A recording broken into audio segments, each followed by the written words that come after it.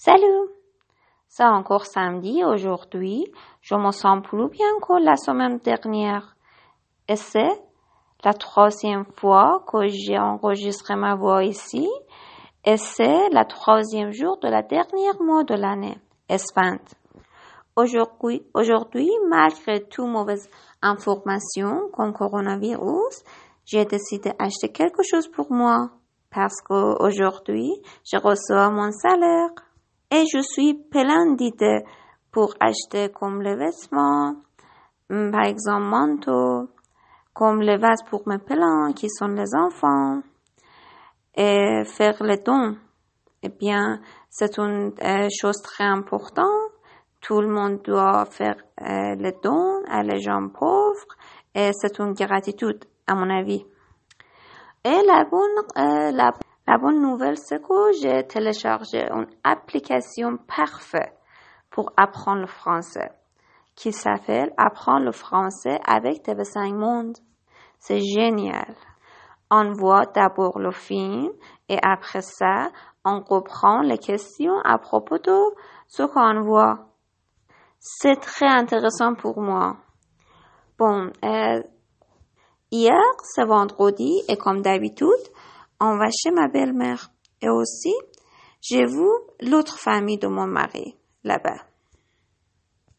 Ils ont dit que quelqu'un dans la famille est enceinte, en pensant que c'est une chose que ça ne me regarde pas, c'est une chose privée dans la vie personnelle. Ma belle-mère dit quelque chose qui me montre qu'elle aime que nous aussi réfléchissions à propos d'avoir un enfant. Mais dans ce pays, que la vie des gens n'est pas importante, je ne pense pas avoir un enfant. Pourquoi je dirais quelqu'un dans le monde, notamment en Iran? Et aussi, dans cette situation qu'il y a beaucoup de maladies qui sont très dangereuses pour les gens. C'est très dangereux avoir un enfant. Et une autre raison, c'est que je ne pense pas combien l'année durait ma vie avec mon mari. Parce que quand on parle ensemble, nous avons beaucoup de malentendus. Comment on peut avoir un enfant en commun? Et comment cet enfant va progresser? Bon, maintenant, il est 7 heures du soir et j'ai été toute la journée dans la maison. C'est bon.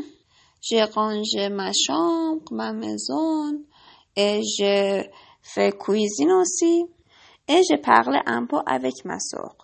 Elle va faire une chirurgie sur son nez demain matin.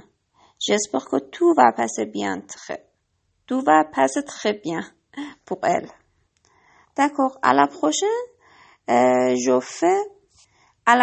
fois, je veux que je parlerai à les choses plus importantes.